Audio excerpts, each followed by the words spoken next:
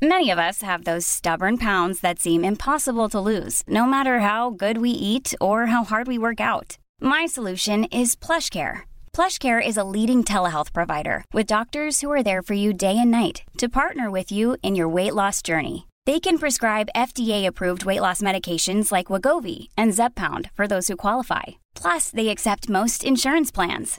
To get started, visit plushcare.com/weightloss. That's plushcare.com/weightloss. Planning for your next trip? Elevate your travel style with Quince. Quince has all the jet-setting essentials you'll want for your next getaway, like European linen, premium luggage options, buttery soft Italian leather bags, and so much more. And is all priced at 50 to 80% less than similar brands. Plus, Quince only works with factories that use safe and ethical manufacturing practices. Pack your bags with high-quality essentials you'll be wearing for vacations to come with Quince. Go to quince.com/pack for free shipping and 365-day returns. Imagine the softest sheets you've ever felt. Now imagine them getting even softer over time.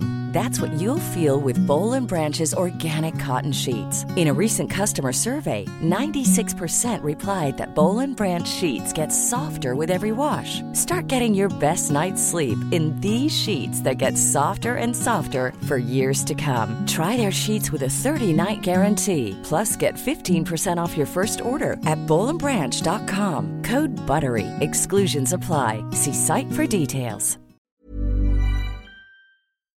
God morgon! God morgon höll jag på att säga, men det är verkligen godnatt för mig idag. Ja, faktiskt. Vi kör ett morgonpass idag.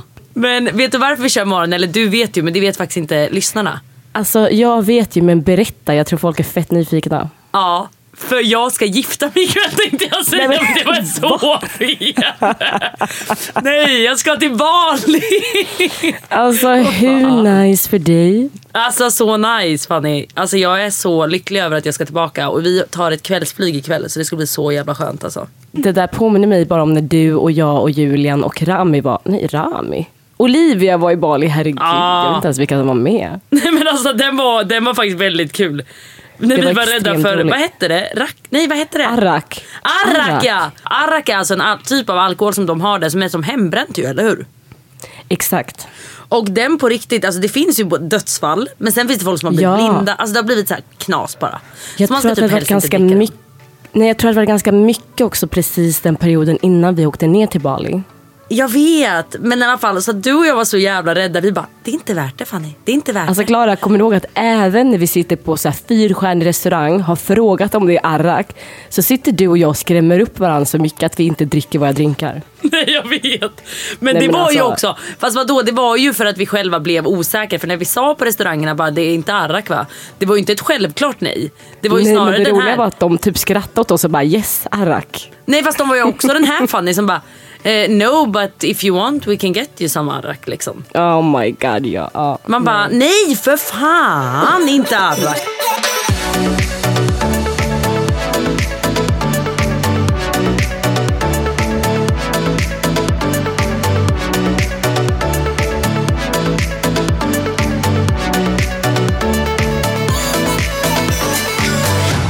Du, vi har en extremt intressant gäst den här veckan. Alltså verkligen, ska vi ta in henne eller? Ja, det gör vi. Okej, välkommen in. Legenden, myten. Oj. Wow, vilken prestation alltså. Verkligen. Säg ditt namn. Okej, jag heter Golli Jarandpour. Ja, Jarandpour. Mm. Välkommen Golli. Men tack så mycket hörni. Jag är så glad att vara här. Ja, det här och är du alltså är vår första gäst. Ja, vår första gäst och vår vän. Jag känner mig så hedrad. Gud, jag känner mig också jättehedrad att jag fick vara vän. Du är ju framförallt Klaras vän och jag har hört så mycket bra om Golli. Ja, Golli är så här, jag skryter lite om Golli typ så här. Alltså Golli, du är verkligen Klaras skrytvän, bara så du vet. Men jag är stolt. Berätta Golli, vad är ditt jobb? För att jag säger ju alltid typ lite fel, tror jag. Ja, alltså Klara skryter ju så mycket så att ibland kan jag inte ens mäta mig till hennes krav. Nej, men så här, jag jobbar som psykolog och psykoterapeut och jobbar just nu på en myndighet faktiskt. Och den här myndigheten jobbar gentemot organisationer som FN och EU. Och jag är alltså psykolog för de utsända personerna som vi sänder till de här organisationerna. Så du åker ju till typ krigsdrabbade länder? Jag åker till krigsdrabbade länder. Nu tror jag fram till mars så kommer jag åka till 6 olika länder. Du fucking driver? Nej, och det är inga såna här Instagram-vänliga bilder, hörni. Vart ska du?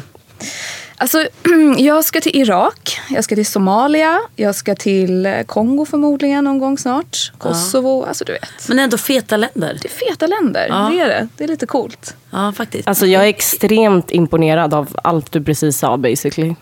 Jag bara summerar det så.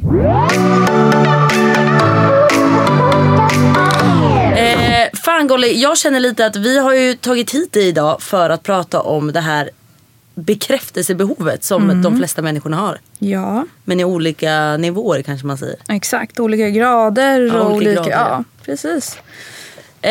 Jag tycker lite, kan inte du bara berätta lite, alltså vad kommer det ursprungligen ifrån? Alltså grejen är så här, när man pratar om bekräftelse så är det jätteviktigt att säga så här, det finns ju massa olika teorier. Men det som egentligen grundar sig i är att vi går tillbaka långt urminnes tider till våra förfäder. Och då pratar vi om alltså att människan härstammar från att vara däggdjur och flockdjur. Och när vi talar om just bekräftelser så är det som så att det är ett socialt beteende som vi har lärt oss från back in the days. Och det har vi gjort för att vi har behövt liksom våran vad ska man säga, omgivning eller vår familj eller våra relationer för att kunna överleva. Så det är liksom därifrån de här sociala beteendena kommer. Bekräftelse är ett av de här sociala beteendena. Så man kan fråga sig så här, men vad betyder det då? Och liksom, varför är det här ett ursprung som vi liksom fortfarande behåller? Och det som man kan säga är ju att om vi ska jämföra oss människor med liksom däggdjur, det som skiljer oss är ju att vi föder ju ungar, barn, och barn är i extrem starkt behov och beroendeskap utav vuxna, alltså individer, föräldrar, vårdnadshavare så.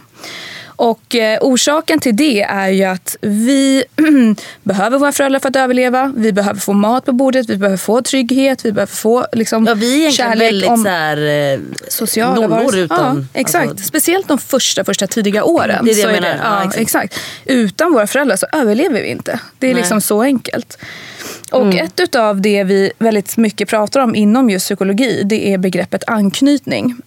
Vad innebär anknytning? Precis, alltså anknytning, det är det absolut starkaste sociala bandet som finns mellan 2 eller fler människor. Till exempel du och dina föräldrar, liksom, eller ni och era föräldrar.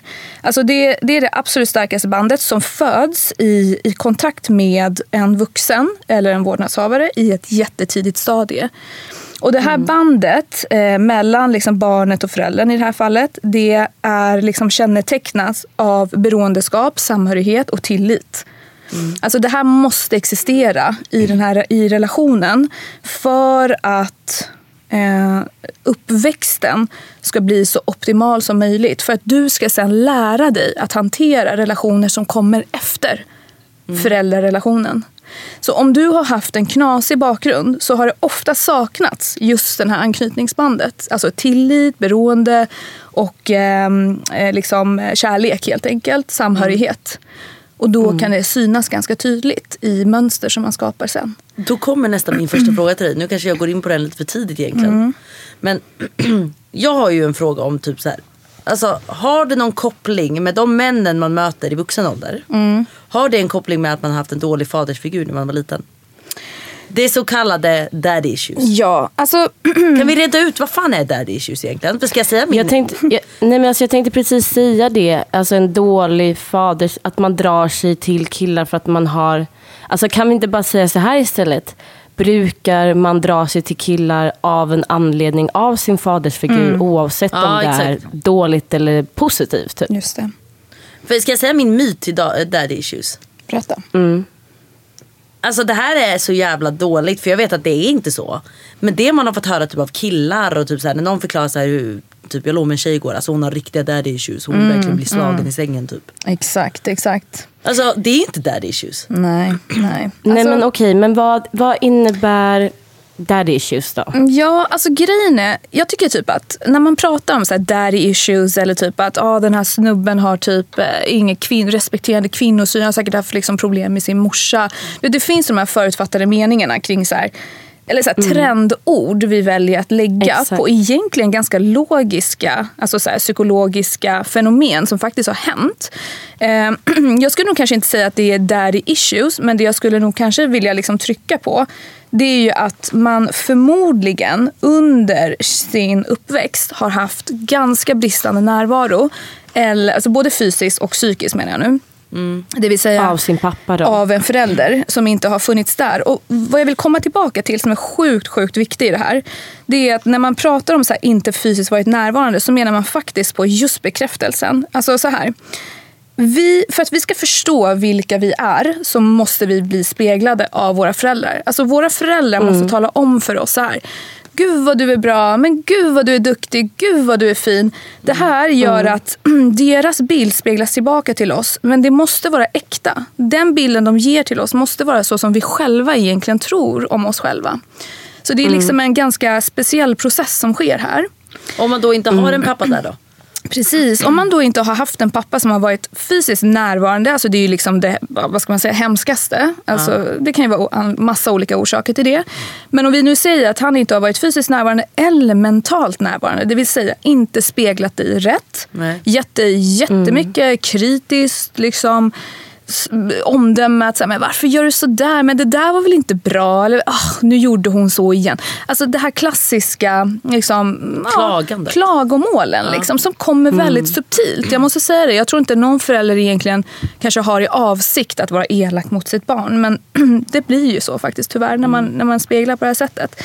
Då skapas det en form utav bristande självbild eller bristande eller låg självkänsla i det här fallet. Och jag vet att ni har pratat om självkänsla tidigare. Ja, men det blir ju faktiskt det. Det är det som blir resultatet. Och det kan vi diskutera lite mer vad det handlar om sen. Men är det daddy issues då? Alltså daddy issues är då när man har saknat det här fysiska och psykiska fadersfiguren? Man har saknat anknytningen utav en relevant fadersfigur. Alltså en pappa som har funnits där, speglat dig, skapat en ömsesidig relation, samhörighet, gett dig liksom feedback, kärlek och också liksom bekräftat dig på rätt sätt. Så att du ser saker och ting med dig själv och dig som person som faktiskt är kopplat till hur du själv upplever det själv. Men vad är daddy issues i vardagen då? Alltså hur utspelar det sig? Alltså jag skulle nog säga så här. Vill du krossa min myt där? Nej. Jag tänkte faktiskt också fråga det. Är daddy issues, alltså är det, om vi säger att man har en pappa som har haft typ bristande närvaro, både kanske fysiskt och mentalt, resulterar det ofta i ett beteende där man behöver bli bekräftad sexuellt, eller är det bara en myt?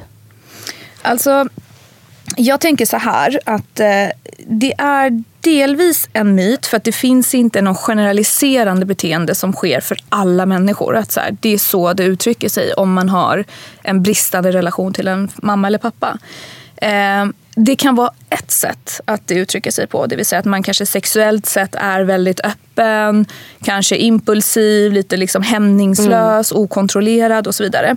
Men det är också, vad vi brukar prata om, det är när det leder till en destruktiv handling. Alltså att det går över gränsen, så att man istället för att rannsaka och reflektera kring så här, men vad kommer det här problemet egentligen ifrån? Dämpar man sin ångest genom att istället bete sig på olika sätt. Det kan vara allt ifrån att man har liksom ytliga relationer. Det kan också vara att man kanske blir impulsiv på andra sätt. Här, värsta shoppingsmissbruket. Eller du vet, det kan faktiskt se ut hur som helst.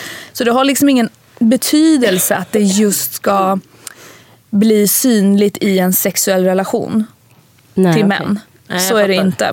Så det har ju lite krossat myten då, Klara? Lite kanske. Krossat ändå alltså. Du menar snarare att när man har daddy issues på det sättet, du säger att det kan vara på olika sätt då, men att det också kan vara så att man har svårare att knyta an kanske. Ja, exakt. Och ha folk nära sig. Exakt, så det som händer egentligen, det är att emotionellt sett så är det som att du inte är liksom där, du är inte närvarande. Du är upptagen, du är stängd, du låser dig, du kanske inte vill skapa en relation med en människa och vara väldigt öppen och kärleksfull och så vidare. För du kan inte det, du vet inte hur man gör.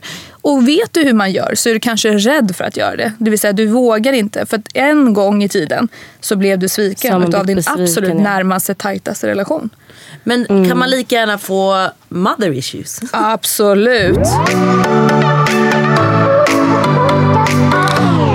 Om vi säger så här, om du har den här frånvaron från någon av dina föräldrar, ser det oftast likadant ut? Eller finns det typiska drag för en frånvarande pappa och en frånvarande mamma? Nej, alltså det ser typ likadant ut. Det är bara det att hur vi bedömer dem samhällsmässigt, så här, vilken som är alltså värst, eller hur man skulle säga. Man skulle kunna kalla den här killen för så här, typ bad boy liksom. Han springer runt där och är så här, du vet, man får inte, man blir aldrig liksom vad heter det, ja, man får aldrig liksom tag på honom, eller man får aldrig emotionell koppling till honom. Han är så svår, du vet. Alla de här typer av klassificeringar vi gör. Medans tjejer, då blir det så här, hon är så lös. Och vi har liksom olika sätt att se på saker och ting, vilket är helt sjukt egentligen. För beteendet är ju egentligen samma sak. Jag vill dock påpeka en sak som jag tycker är ändå viktigt. Det är att när det kommer till just killar och liksom det här med mother issues, eller mammaproblem, så kan det ibland också vara som så att det kan faktiskt vända åt helt andra hållet. Det behöver inte vara att man är svår. Det kan vara att man är superklängig.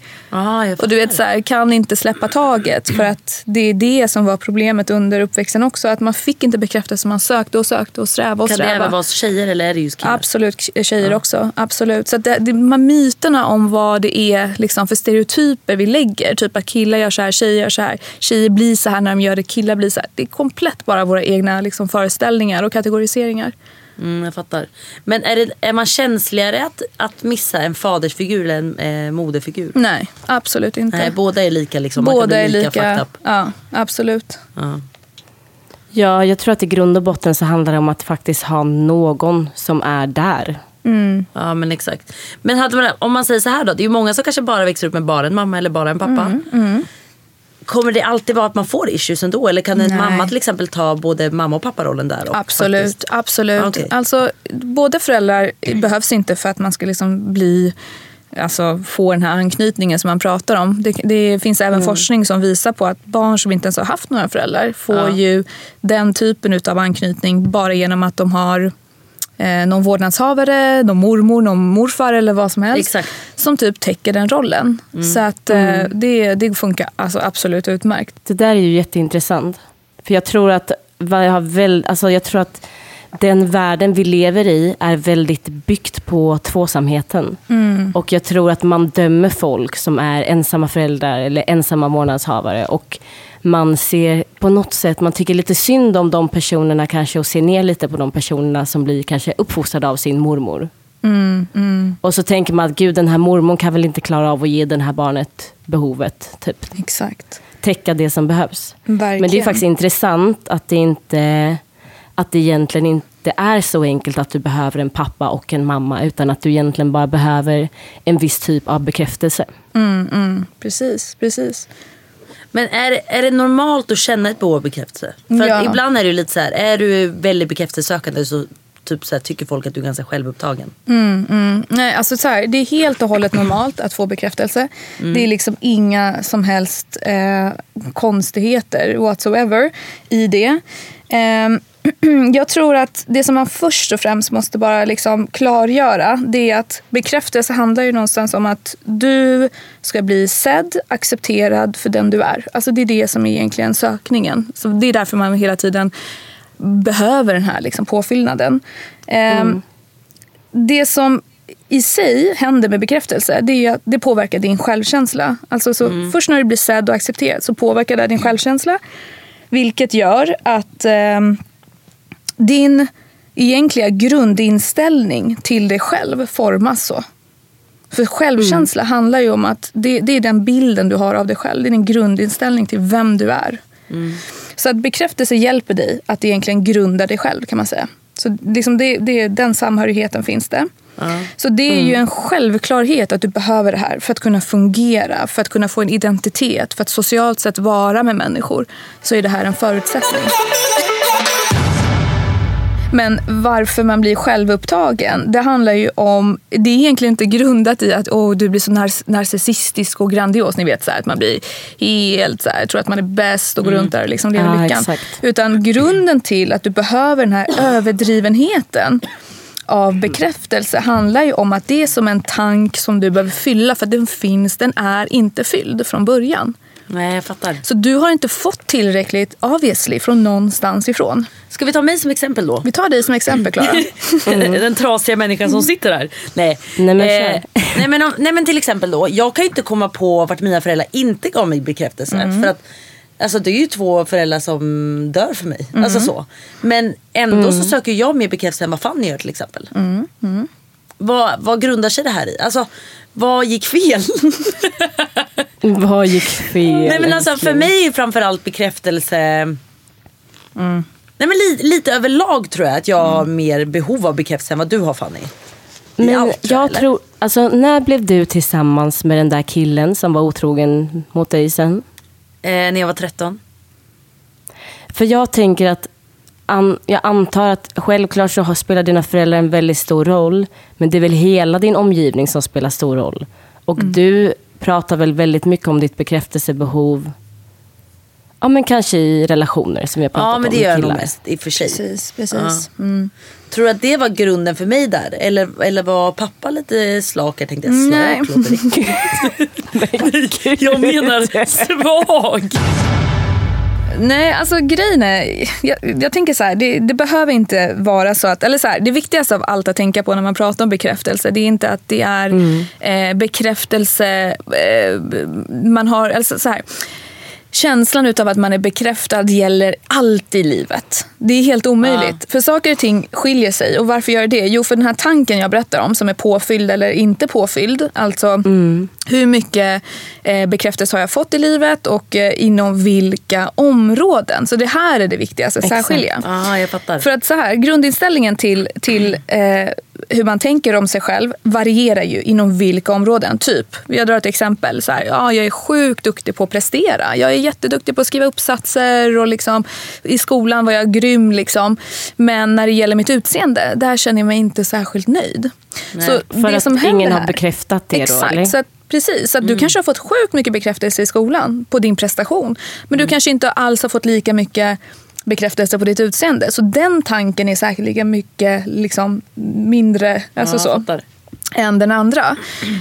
Men man kan väl säga så här, att när du har den här jättesjälvupptagenheten att du behöver bekräftelse, så handlar det i grund och botten om att du har den självbilden. Du har den låga självkänslan inom det området. Det vill säga, jag räcker inte till, eller jag är inte bra nog, eller jag är inte snygg nog. Liksom. Precis. Och när man talar just om det här otrohetsperspektivet, då kommer man ju direkt till den här, så här, jag är inte bra nog, jag är inte tillräcklig. Jag var inte tillräcklig. Men jag vill ändå så här, jag vill klippa den här myten lite grann. Du pekar om fingret på mig med allvarliga blicken. Jag vill knäcka den här myten. Nej, men jag vill knäcka den här myten faktiskt på ett sätt. Därför att jag vill ändå säga så här, att problemet har aldrig varit att du inte var tillräcklig. Utan problemet låg i den personen som faktiskt var otrogen. Varför? Jo, för den behövde en viss typ av bekräftelse. För att den saknade den typen av bekräftelse.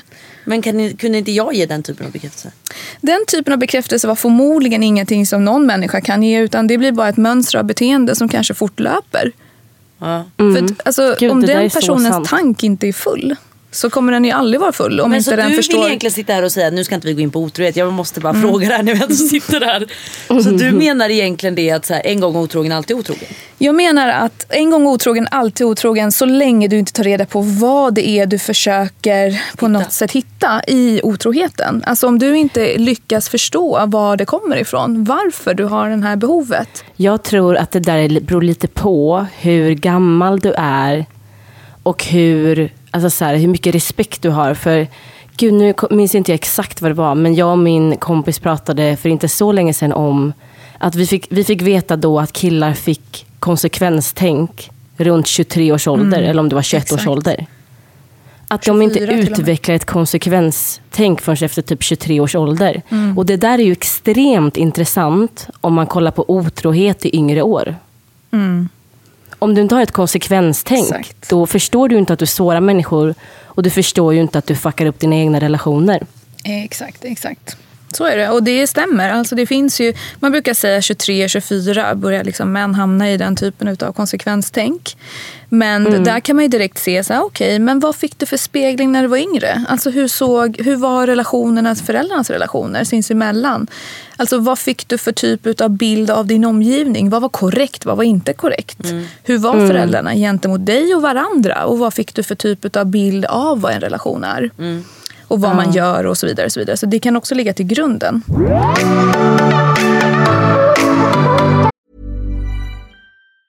There's never been a faster or easier way to start your weight loss journey than with PlushCare. PlushCare accepts most insurance plans and gives you online access to board-certified physicians who can prescribe FDA-approved weight loss medications like Wegovy and Zepbound for those who qualify. Take charge of your health and speak with a board-certified physician about a weight loss plan that's right for you.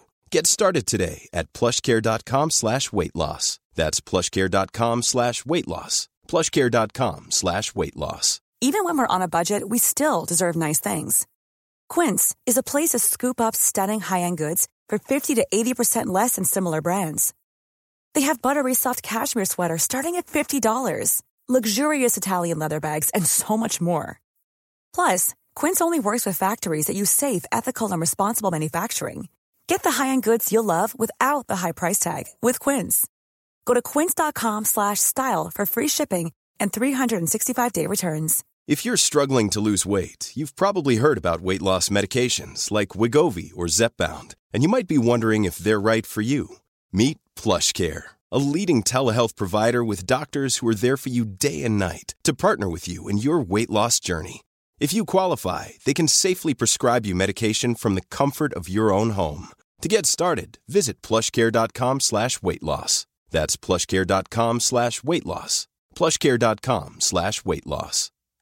Imagine the softest sheets you've ever felt. Now imagine them getting even softer over time. That's what you'll feel with Boll & Branch's organic cotton sheets. In a recent customer survey, 96% replied that Boll & Branch sheets get softer with every wash. Start getting your best night's sleep in these sheets that get softer and softer for years to come. Try their sheets with a 30-night guarantee. Plus, get 15% off your first order at bollandbranch.com. Code BUTTERY. Exclusions apply. See site for details. Hey, it's Paige DeSorbo from Giggly Squad. High quality fashion without the price tag. Say hello to Quince. I'm snagging high-end essentials like cozy cashmere sweaters, sleek leather jackets, fine jewelry, and so much more. With Quince being 50 to 80% less than similar brands. And they partner with factories that prioritize safe, ethical, and responsible manufacturing. I love that. Luxury quality within reach. Go to quince.com/style to get free shipping and 365-day returns on your next order. quince.com/style. Jag tycker en annan sak är ganska intressant. Tror du ibland att när du får för mycket bekräftelse under en period, när den bekräftelsen går ner, eller när du kommer i en dålig period, för det är då jag kan kanske tänka mig att det blir destruktivt. Att man liksom hela tiden, att det nästan blir som en drog, att du hela tiden ska jaga den här hajen liksom. Exakt. På men det stämmer. Bekräftelse. Vad tror du, alltså framförallt så känner jag att hela sociala mediegrejen har gjort att alla människor idag alltså behöver mer bekräftelse än för 5 år sedan typ. Vad drar ni själva för? För jag tänker så här, ni är ändå så här, 2 influencers alltså på så sätt, och ni har ju liksom ändå ett forum där sociala medier är ett sätt att liksom uttrycka sig på. Vad tänker ni om det liksom? Ja, alltså Clara, om jag frågar dig, för jag kommer svara på frågan själv också. Vet du med dig att du har använt dina sociala medier för bekräftelse? Alltså att jag vet med mig, självklart. Hela sociala medier är ju bekräftelse, tycker jag egentligen. Så det är självklart så. Sen är, alltså så här, jag kan fortfarande tycka så här, gud jag fick jättemycket likes här, vad nice, och då var den verkligen snygg. Och du vet så här, får jag inte så mycket likes, men gud den kanske inte var så snygg. Det blir sjukt nästan när man tänker på det, för den var skitsnygg bilden. Men du vet så här. Ja, men du vet så. Så det är klart att det blir bekräftelse där. Men sen är det inte så att jag gottar ner mig i det och blir så här, går och lägger mig och blir ledsen på riktigt. Så är det ju inte. Nej, däremot kan jag bli påverkad av negativa kommentarer. Det kan jag faktiskt säga. Att det kan jag mer ta med mig och bli faktiskt genuint ledsen av. Alltså... Det där är skitintressant. Golly, hur kommer det sig att man blir det mer påverkad av negativa kommentarer än av positiva kommentarer? Alltså, jag skulle nästan kunna säga så här att det du beskriver, Klara, alltså just det här att ja, men du har ändå en distansering till kommentarer, eller snarare så här till åsikter och omdömen som kommer utifrån. Alltså jag ser att du har hög självkänsla, alltså så. Jag kan ändå säga det utan liksom, i och med att jag känner dig också så vet jag ju det, men jag tänker också någonstans pojkvän. Nej men gud. Ja, relation. Ja. Men det kan vi ta en annan dag. Det kan vi ta en annan dag. Den fakturerar jag dig sen. Ja, den fakturerar vi sen. Nej men alltså grejen är, jag skulle nästan säga så här att det vi gör egentligen någonstans är ju att först och främst så är det så här, vi är ju medvetna om vilka sidor hos oss själva som vi behöver lite extra bekräftelse för. Liksom. Vi vet ju att okej, men det kanske är så här, jag kanske vill ha lite mer uppmärksamhet just nu. Jag kanske lägger upp den här bilden just nu. Alltså den processen är ganska relevant. Vi gör sånt väldigt omedvetet också ibland. Men jag tror också någonstans att det som är viktigt att tänka på här, det är ju att söker du bekräftelse så har du också på ett eller annat sätt skannat av din omgivning för att se liksom, vilka har möjligheten just nu att finnas där för mig. För att jag tror att det här är ligger ju jättelångt tillbaka i tiden också liksom från våra flock- och däggdjursbeteenden, att vi behövde ju varandra av olika orsaker, men vi tog också reda på vad vi kunde vara bra för andras skull, så att vi kunde bidra någonting till någon annan. Och när vi blev då sedda och bekräftade att ja men gud, jag var faktiskt viktig, min existens var viktig för den här åstadkommandet liksom, så vart det också någonting som vi egentligen fortsatte att leva kvar i. Jag tror att egentligen när man tittar på sociala medier så alltså att få en negativ kommentar, eller att någon kanske inte likar, eller att liken är för få, eller kommentarerna är för få, eller vad vi nu ska liksom dra för längd i det här egentligen. Men det är det moderna sättet att göra exakt så som våra förfäder gjorde. Det är exakt samma sätt. Det är bara det att sociala medier har blivit vår verklighet. Det är liksom den typen av miljö som Afrikas savann var för liksom herrans år sedan. Bara skillnaden är mellan däggdjuren eller liksom vår flock liksom historia och vår nutida är att våra förfäder, alltså den antal människor som vi träffar 30 minuter i ett köpcentrum var antalet de träffade under hela deras livstid. Så att det handlar ju också om att förstå perspektiven om vilken stress och vilka krav det här sätter för oss. Och jag vill också bara påpeka det här, när vi skannar av vår omgivning så är det också så att vi levererar just precis det vi vet folk vill ha. Så det är också spännande att titta på sina egna beteenden och se så här, men vad jag gör just nu, så här, vad behövs just nu, vad är folk intresserade av, typ lite naket, lite bikini, hud, alltså du vet, och då gör man det här, man levererar det här. Personlighet. Exakt, eller framgång, alltså så här, jag har lyckats med det här liksom, ska man visa upp det här till folk. Eller det som vi pratade här om dagen om faktiskt, Golly, det här sjuka trenden som har blivit nu, att alla ska fixa rumporna och alla, du vet, nu är det så idealet ser ut. Exakt. Nej men alltså, jag har fått höra vad det nya är, och det är något slags ögonlyft typ. Jag vet inte. Tydligen, men du vet att man ska se ut som en alien liksom. Så man lyfter upp. Nej, alltså jag är också lite i chock. Så men jag det tror kanske liksom vi ska göra. Nej men alltså. Ja. Nej men det är intressant. För att det är som att varje år så kommer liksom en ny trend. Och nu ska vi snitta upp oss vid tinningarna och dra upp ögonen lite så de blir lite mer alienformade. Men är inte det här lite obehagligt att trenderna går så att utseendet nästan att alla börjar se likadana ut? Ja, och det är det vi vill åt. obehagligt. Ja, det är jag tycker det är jätteobehagligt att det blir liksom så här. Och jag kan för fan bli förbannad när jag tänker på allt det här nu. Att så här, du ska ha den tinigaste midjan, du ska ha den största röven, du ska ha stora tuttar. Sen ska du tydligen ha stora ögon nu också. Ja. Så här, det är ingen kropp som någonsin ser ut så. Nej. För det funkar inte om du inte opererat det. Nej, men jag tror inte har det inte alltid varit så då? Jo. Fast nu är det ju mycket mer lättillgängligt med sociala medier. Alltså nu får vi de intrycken dagligen. Alltså av alla bilder, av alla videos. Precis. Förr i tiden handlade det om att så här, du skulle vara snabb så att du kunde jaga rätt djur. Du har en kompetens att du kunde till exempel så här, smida eld eller vad 17 det heter. Alltså det var det som var viktigt. Just nu så har det blivit fokus på att liksom bekräfta varandra för hur vi ser ut och liksom vad som är idealet, vad som är snyggt. Alltså det är där det har liksom istället fångats. Men det är ju också för att jag menar, sociala medier är ju liksom en bild, vad ska man säga,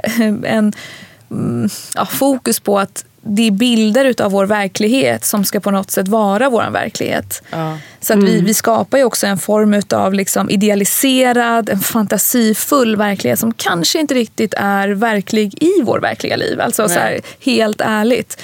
Vem orkar träna 2 gånger om dagen och äta på det sättet som folk förväntar sig äta, träna? Alltså det är ohållbart. Men fantasin är att gör du det, wow, då är du minsann liksom bekräftad då är du bekräftad för din existens. Ja, precis.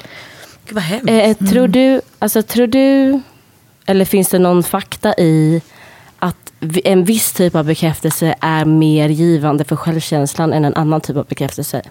Absolut. Så jag vet generellt med mig själv att det är astrevligt att få höra att man är snygg eller att man är fin eller att man är sexig. Alltså det är jättenice. Men det är lite som snabba kolhydrater istället för långsamma liksom.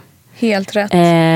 Och jag vet med mig själv att jag 100% kan njuta av bekräftelse.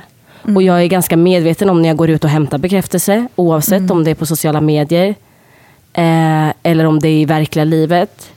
Men jag är väldigt, väldigt noggrann själv med att vara medveten om både att jag gör det och att oavsett hur det går så är det okej.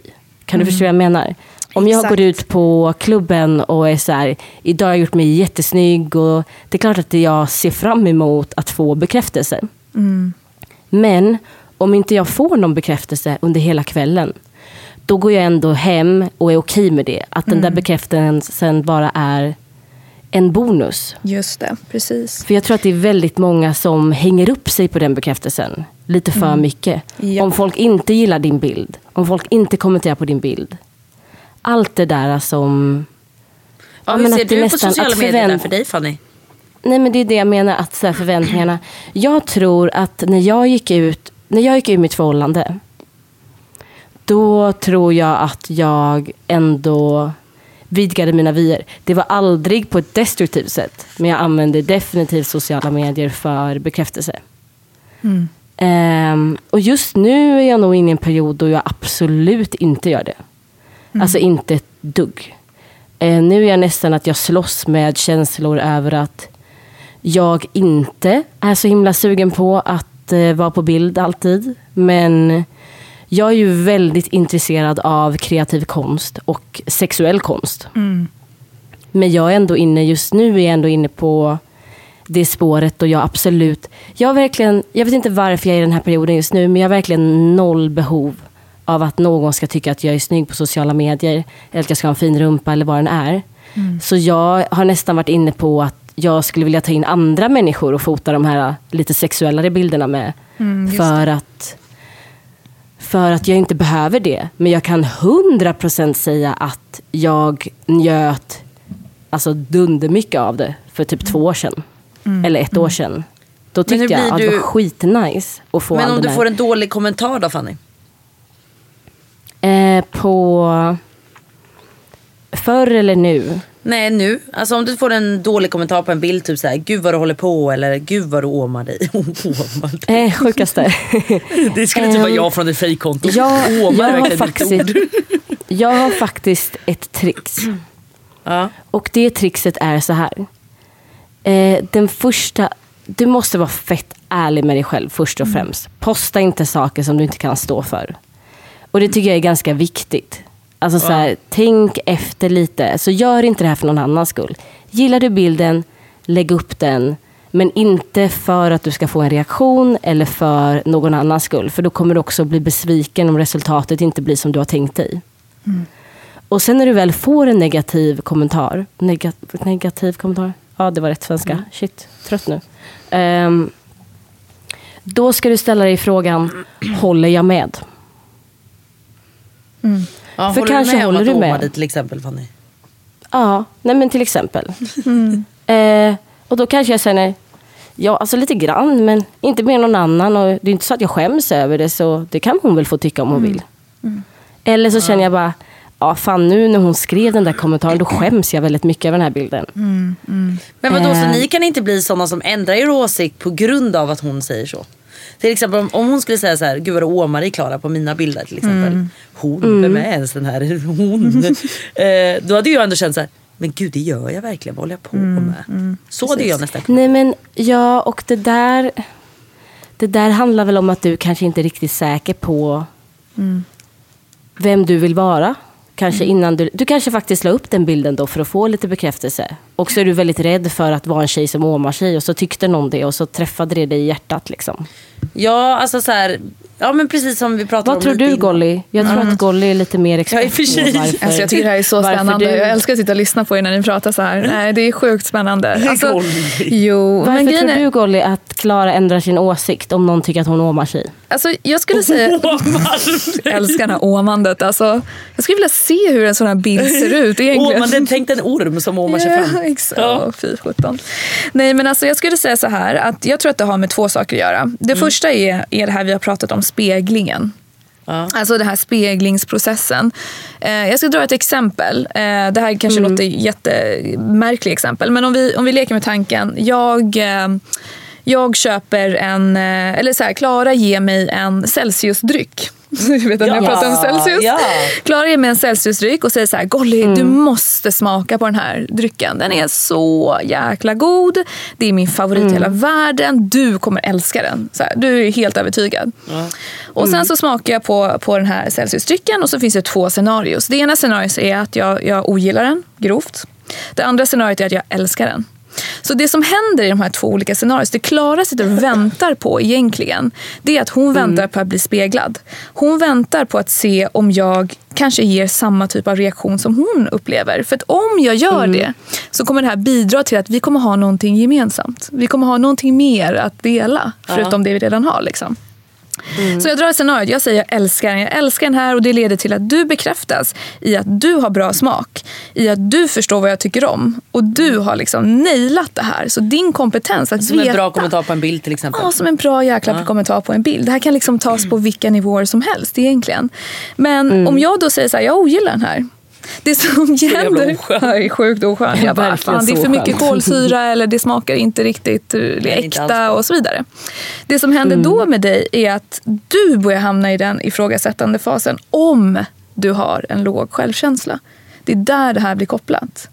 Så om du har en dålig självkänsla, eller jag ogillar ordet dålig, så jag tar tillbaka det, låg självkänsla, så hamnar du där du börjar tänka så här, men shit, har hon rätt egentligen? Det kanske inte är så bra, det kanske inte är så hälsosamt. Jag kanske borde tänka om och kanske köpa en annan energidryck. Jag kanske ska pressa min egen juice. Alltså, förstår du? Det leder till att du ska pressa sin egen juice. Alltså, jag vill bara påpeka en grej, att jag är ju inte så här weak att jag hade ändrat åsikt om en dryck. Nej, jag tar det här som ett exempel. Bara för att hålla det på en sån basal nivå liksom, för att det ska vara enkelt för alla att förstå liksom, att det är egentligen så här processen går till. Det här kan ju implementeras, alltså sättas i vilken situation som helst egentligen. Det kan sättas i situationen att du lägger upp en bild i syfte av att du tror att den här bilden kommer få den är så snygg, och du kommer bli bekräftad som 17. Jag vill också påpeka, det här är faktiskt väldigt individuella processer som sker. Det är inte så att när man lägger upp bilden och tänker så här, shit världen, nu ska ni uppfatta, jag har lagt upp värsta snygga bilden, utan det här är någonting du gör i dig själv liksom. Du tänker, du reflekterar, du liksom myser i din egen lite närvaro kring den här bilden och tycker att den är fab, alltså 100% fab. Lägger upp den, du får inte de kommentarerna du vill ha. Fy fan alltså då. Och då börjar du ifrågasätta vad är rätt vinkel. Exakt. Rätt vinkel, rätt bild, rätt färg. Var posen bra? Var jag tjock? Var jag smal? Alltså, förstår du? Det kan säkert bli för folk att bara säga, jag tar nog bort bilden. Till slut, ja. För att du fick inte det du ville ha. Och där handlar det just om självkänslan. Alltså låg självkänsla gör att kritik och omdöme från andra människor går rakt in. Du kan inte skydda dig själv gentemot det. Det som Fanny beskrev innan, det är att hon liksom beskriver en hög självkänsla. Det vill säga att hon lägger upp, hon går ut, hon fixar sig. Ja, skitsnygg, hon vet det. Men det stör inte hennes kväll om hon inte får det där tillbaka. Bekräftelsen som hon liksom själv kanske känner om sig själv. Men inte får det från andra människor. Hon kan ändå men du gå kan hem tycka att det är tråkigt, Fanny. Alltså det är klart att det är synd, men jag tror att jag... Ja, alltså, för det har vi pratat om. Ja, men vi är ju så här, fast när vi pratar om det, klart, så är vi så här, fan vad synd, här har man ju sminkat sig och grejer. De har slösat sin outfit i onödan. Ja, det finns nya kvällar. Exakt. Alltså vi gör det ju med humor. Det är inte, så, att, det är inte så att vi går hem och gråter. Nej, exakt. Eller typ klipper klänningen. Alltså så här, det är inte den typen av... Nej, men gud. Men det där är nog ganska jobbigt, de som känner ett behov av att känna det från typ killar då. Folk som då kanske känner så här, nej nu måste jag ligga med honom för att bli bekräftad där. Och så blir det fel. Gud, jättefel. Ja. Nej, sen ska man ligga med vad man vill, det vill jag också påpeka. Men så länge det inte blir en destruktiv handling av det. Syftet är viktigt. Ja, så varför gör jag det? Jag tror att jag måste säga så här. Jag har en extremt analytisk personlighet. Och jag har jobbat med sociala medier på heltid i 8 år.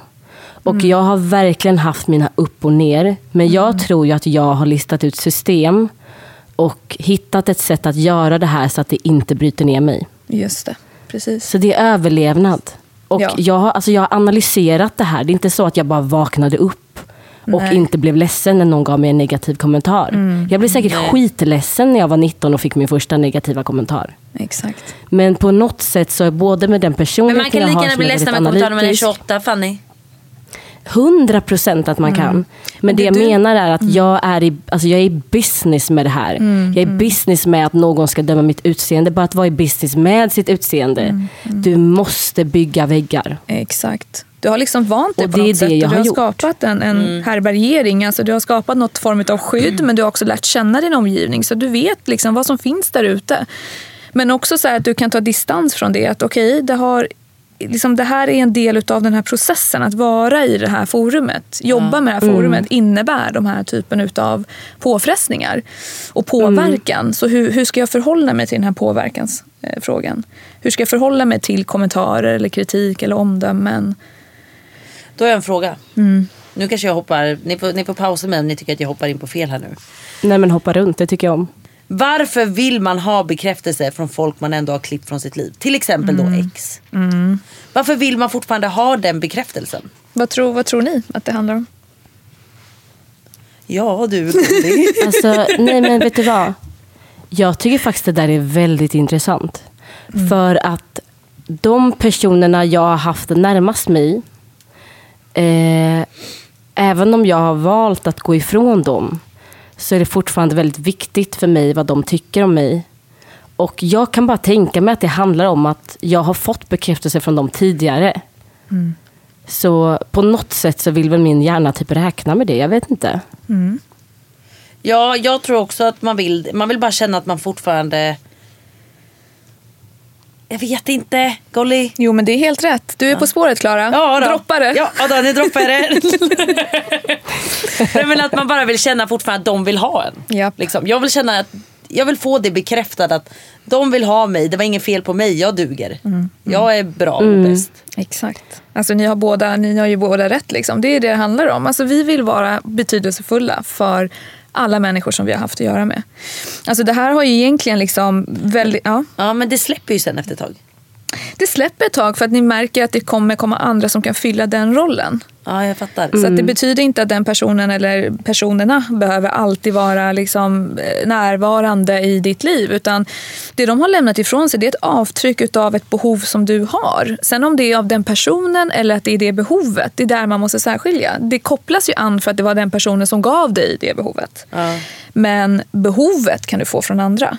Och därför blir inte den personen lika viktig efter ett tag när behovet finns av en annan. Tror du, Golly, att om den här relationen var destruktiv hos sin förälder eller hos sin partner eller hos sin vän, om det var en destruktiv relation som ofta fick dig att känna dig sämre eller otillräcklig, tror du att det är större chans att du fortfarande även efter en avslutad relation eller även liksom men även fast ni har gjort slut eller fast ni inte har kontakt på något sätt försöker hela tiden söka den bekräftelsen.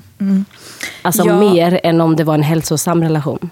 Exakt. Alltså jag tror att det som är viktigt när man pratar om just den här typen av destruktiva förhållanden där man har fått liksom ändå en bekräftelse, för det får man ju liksom oavsett, så måste man också säga att i nästa relation eller när du har släppt den relationen, det som finns kvar om man inte har liksom bearbetat det är ju de här känslomässiga såren som troligen då bottnar ifrån tidigare relationer. Så att om du har valt en person som är destruktivt lagd av sig på ett eller annat sätt, så har du förmodligen haft någonting liknande i tidigare relation. Och sen om det är en partner eller om det är familjemedlem eller vad det nu kan vara, det skiljer sig.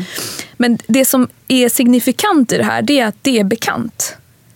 Och det här såret, det här känslomässiga såret, det sitter liksom betydligt mycket djupare. Och där man förmodligen har då fått en dålig erfarenhet av bekräftelse, men en erfarenhet av bekräftelse. Alltså för att jag tror att det som är viktigt att tänka här, det är att människor som hamnar i destruktivitet, alltså i både relation och annat, liksom, det som är viktigt att tänka, det är att man tänker oftast att men det är bättre än ingenting det här. Ja, exakt. Och att man är van vid att få den här typen av bekräftelse, för det finns en relationsmönster i det. Det har uppstått tidigare på ett eller annat sätt. Sen kan det också vara som så att man väljer destruktiva mönster eller relationer för att man ser inte vad man är värd.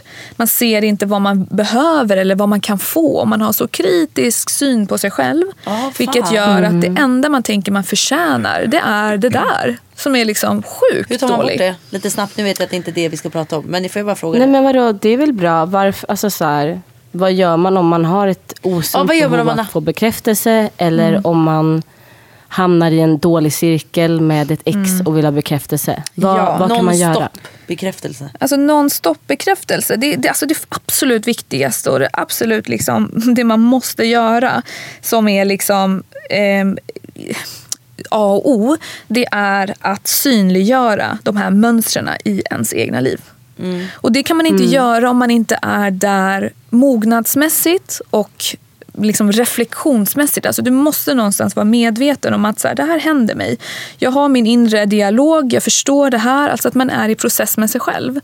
Man har liksom ett samtal. Det där är så viktigt. Med sig själv, exakt. Och det är liksom precis det som ni också har beskrivit, att jag gör vissa saker, men jag är medveten om det. Alltså så länge jag vet om vad jag gör, så är det också så att jag är med både själsligt, fysiskt, psykiskt liksom, i hela den här situationen. Men har du inte det, så vidmakthåller du problemet hela tiden om du inte har möjligheten att synliggöra det här problemet. Exakt. Så det är det första. Sen ska jag bara säga så här att jag tror att det absolut viktigaste att göra det här med är med någon annan. Och jag skulle verkligen säga att när man är i en sån destruktiv mönster, så behöver man faktiskt lite extern stöd. Man behöver faktiskt hjälp.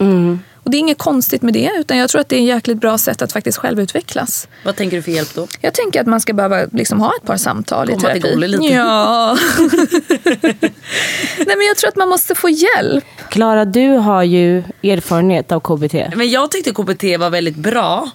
Sen är det nog viktigast att hitta någon som är bra och som du klickar med framförallt. För det är nog det enda jag kan känna lite med min kvinna jag hade. Det var att ibland förstod hon inte riktigt vem jag var och hur jag var. Så att ibland kändes det lite som att hon gick ur boken. Förstår ni lite vad jag menar? Absolut. Och det funkar inte på alla. Nej. Så att hitta en psykolog eller en terapeut som du klickar med och som förstår dig och dina behov. 100%. Skulle jag nog säga. 100%. Annars tycker jag det är jättebra. Och man ska fan inte skämmas att man går med och söker hjälp. Nej. Alltså Det är jag bra. tror, ja, och jag tror liksom att det är ett självklart sätt att få hjälp att pröva nya förhållningssätt och också resonera kring dina gamla sanningar. Alltså de här gamla sanningarna om att men det är så här. Det har varit så. Jag är inte värd mer. Alltså alla de här liksom omdömena vi har av oss själva. Liksom, pröva dem. Sätt dem i nya perspektiv. Är det verkligen så idag? Eller var det så då? Och liksom särskilja de här. Och det tror jag att man behöver ha någon som bara triggar igång de här rätta frågeställningarna. Jag brukar alltid säga så här. I psykologi, alla svaren bär man på själv. Egentligen är inte terapeuten eller psykologen den som kommer med liksom någonting nytt. Du vet allt egentligen själv. Det enda psykologen hjälper, det är att trigga fram de här frågorna. De här frågeställningarna inom dig. Så att du börjar reflektera. Så du gör jobbet själv egentligen. Men det är helt rätt. Man måste ha rätt person så att det klickar. Annars är det ju väldigt svårt. Men om vi tar mig som ett praktexempel här då. Varför väljer jag destruktiva killar och killar som är trasiga?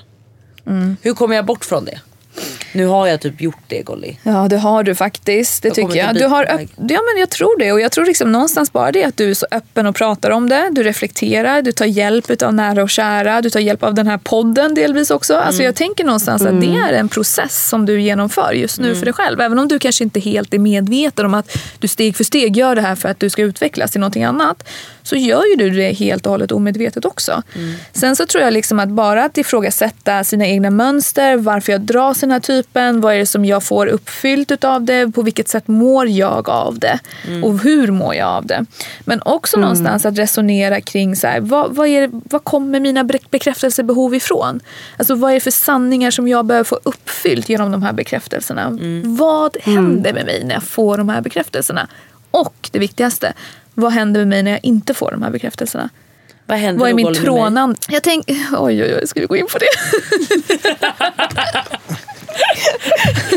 Fy fan, trasigt. Herregud. Nej, vad tänker du händer? Ja, men jag vet inte. Vad tänker du att det händer, Fanny, med Klara när hon inte får sina bekräftelser? Vad blir hon liksom? Du tappar fokus och du tappar ditt eget värde. Ja. Om någon inte bekräftar dig, det enda du fokuserar på är att den människan ska gilla dig eller tycka om dig eller bekräfta dig. Och du glömmer helt bort om du gillar den människan. Ja, så du kan lägga hela ditt liv och hela din tid och din energi på att få en människa att tycka om dig. Och sen när den väl gör det, då inser du att du inte kunde bry dig mindre, för du tycker inte om den här människan. Exakt. Så du tappar fokus. Du blir så besatt av tanken av att den måste gilla dig att du glömmer bort om du ens gillar dem. Ja, så är det verkligen. Och det som är spännande, och det här gäller med med killar också. Ja. Och det som är så sjukt spännande med det är att det du precis berättar, Fanny, det är att det har egentligen ingenting med personen i fråga att göra. Alltså det här är bara en process som händer i dig, förstår du? Så att det du använder utav människor runt omkring dig för att göra någonting med dig själv. Så de är egentligen ganska ointressanta i sig för att fylla den här funktionen utav bekräftelse. Så det visar ju på att har man en låg självkänsla i vissa fall, så har det noll betydelse egentligen hur mycket du får en uppfyllt eller påfyllt den här tanken utav andra människor. Det har noll betydelse egentligen, för problemet kvarstår ju. När tanken går ner så behöver du igen en påfyllnad. Så att egentligen så visar det ganska tydligt på att så här, människan är där egentligen för att ge dig, men det som du egentligen behöver, det är inte dem. Nej, för tanken blir ju hela tiden tom ändå när det går ett tag. För hade den blivit full, ja, men då hade det blivit completed. Alltså då är du klar. Men den blir full, menar du, när jag väl tar tag i mitt eget problem och tar tag i mig själv? Liksom. Att liksom förstå, vad är det här signaler på? Vad kommer det här behovet ifrån? Vad grundar det sig? Vad grundar det sig? Vad händer liksom? Varför behöver jag den här typen av spegling hela tiden från andra människor? Vad händer om jag inte får den? Varför sätter det sådana scars i min egen personlighet och självkänsla? I vårt förra avsnitt så pratade vi precis om självkänsla väldigt mycket. Och då gav jag och Klara lite tips om vad vi känner att man kan göra för att höja sin självkänsla. Men nu när vi har dig här och du faktiskt är lite mer utbildad på det här, så har det varit jättekul att få höra dina åsikter, vad du tror är ett bra tips om du känner att du har låg självkänsla. Hur börjar du? Vart startar du? Alltså jag har börjat säga till mig själv, I'm so fucking great. Nej, jag skojar. Nej, alltså grejen är, jag tror typ att någonstans så är det där en jätteindividuell process. För att jag tror att man kan hitta svaren på olika sätt kring hur man ska höja sin självkänsla. Om du frågar mig så handlar det väldigt mycket om att jobba ganska mycket med den förutfattade mening som jag har om mig själv.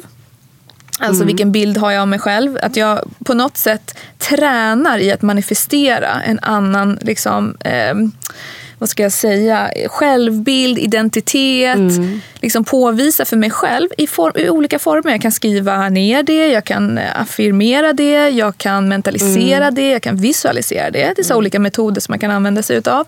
För att föreställa sig att jag äger ju redan de här egenskaperna. Jag är ju redan den här typen utav person. Därför att som jag har liksom tidigare kanske förklarat på ett eller annat sätt, så är ju liksom våran liksom upplevda verklighet inte riktigt alltid samma som realistiskt sett. Alltså vi har en bild utav vår verklighet när vi är i verkligheten, men vi har också en bild utav det när vi inte är i verkligheten. Och de här två går egentligen hand i hand ihop med varandra. Det vill säga det finns inte möjlighet för hjärnan att urskilja de här två. Så det du gör i fantasin i form av visualisering och mentalisering och affirmation, det spelar roll i din realitet. För det finns inte den här skillnaden som hjärnan kan göra mellan de här två olika. Alltså den realistiska verkligheten och den föreställda. Ja, det är det faktiskt. Så det som är ju lite säkert det där alltså som folk pratar om att put in the universe. Exakt. Det är så coolt. Därför att det visar ju också på att vi har egentligen gått miste om någonting som vi kan göra helt på egen hand. Så egentligen behöver vi inte andra människor för att överleva på det sättet, om ni förstår vad jag menar. Vi behöver varandra av andra skäl, men inte för att bekräftas. Inte för att stärka vår självkänsla, inte för att ha en bra självförtroende. Absolut inte. Vi kan göra jobbet. Det är bara det att vi tror inte riktigt på oss själva. Och vi ser inte de här verktygen, att vi kan ha de här olika verktygen och använda oss av det. Utan vi tror att andra människor är källan till vår existens. Och det är inte konstigt att vi tror det, för vi kommer ju från andra människor. Så att någonstans så har vi den här biologiska liksom, verklighetssynen att så här, andra människor har skapat mig, andra människor har fött mig, jag är här på grund av dem. That's true. Men, hallå, liksom, du gör jobbet sen helt själv. Ja, exakt. Du kan leva helt själv. Det har inte någon betydelse att du måste vara i samvaro med andra. Därför att din hjärna är betydligt mycket bredare än vad vi någonsin liksom vet eller känner till. Men det kräver också att vi på något sätt vågar ge oss in i de här typen av liksom, träningar för att lära oss själva det här. Så de här tricken, de hjälper väldigt väl. Och det finns supermycket litteratur och det finns jättemycket forskning på det här. Att liksom jobba ständigt med affirmation, jobba med mentalisering och visualisering, så kommer du kunna komma närmare. Liksom. Det är så intressant som sagt. Det är sjukt spännande alltså. Ja, där satte vi punkt, eller? Ja, nej, men jag tycker för typ den här gången. Folk kanske vill se ditt vackra ansikte. Vad heter du på Instagram? Alltså jag heter Jarandpour. Ja, du får ju bokstavera för inte jag kan ju komma ihåg. Hon heter alltså YARANDPOUR. Man bara, tjejer, ta ett kortare. Jag är så glad att jag fick komma hit. Nej men alltså det var så kul. Alltså, man vill ju bara sitta och prata med om alla issues med Golly en hel dag. Nej men det är verkligen. så mysigt. Jag tror jag ska boka in en privat session när jag kommer till Stockholm. Ja, Fanny, 100%. Det ska bli så mysigt. Jag är i ett annat land då och gör lite riktiga problem. Jag ringer dig från Somalia, det är lugnt. Ja, exakt. Ja, just det, sanning. Okay. Men vi kommer ta in Golly ibland när vi har lite så här psykologiska problem som vi behöver. Ja, men precis. Det här kanske inte blir sista gången ni får träffa Golly. Fan vad trevligt, men faktiskt. För den här gången, tack så jättemycket. Ja, tack Golly. Tack tjejer. Men vi hörs från Bali och kärlek till er och kärlek verkligen. Till dig Golly att du kom. Massa kärlek tillbaka. Hej då, bye bye. Hej då Golly. Hej då hörni.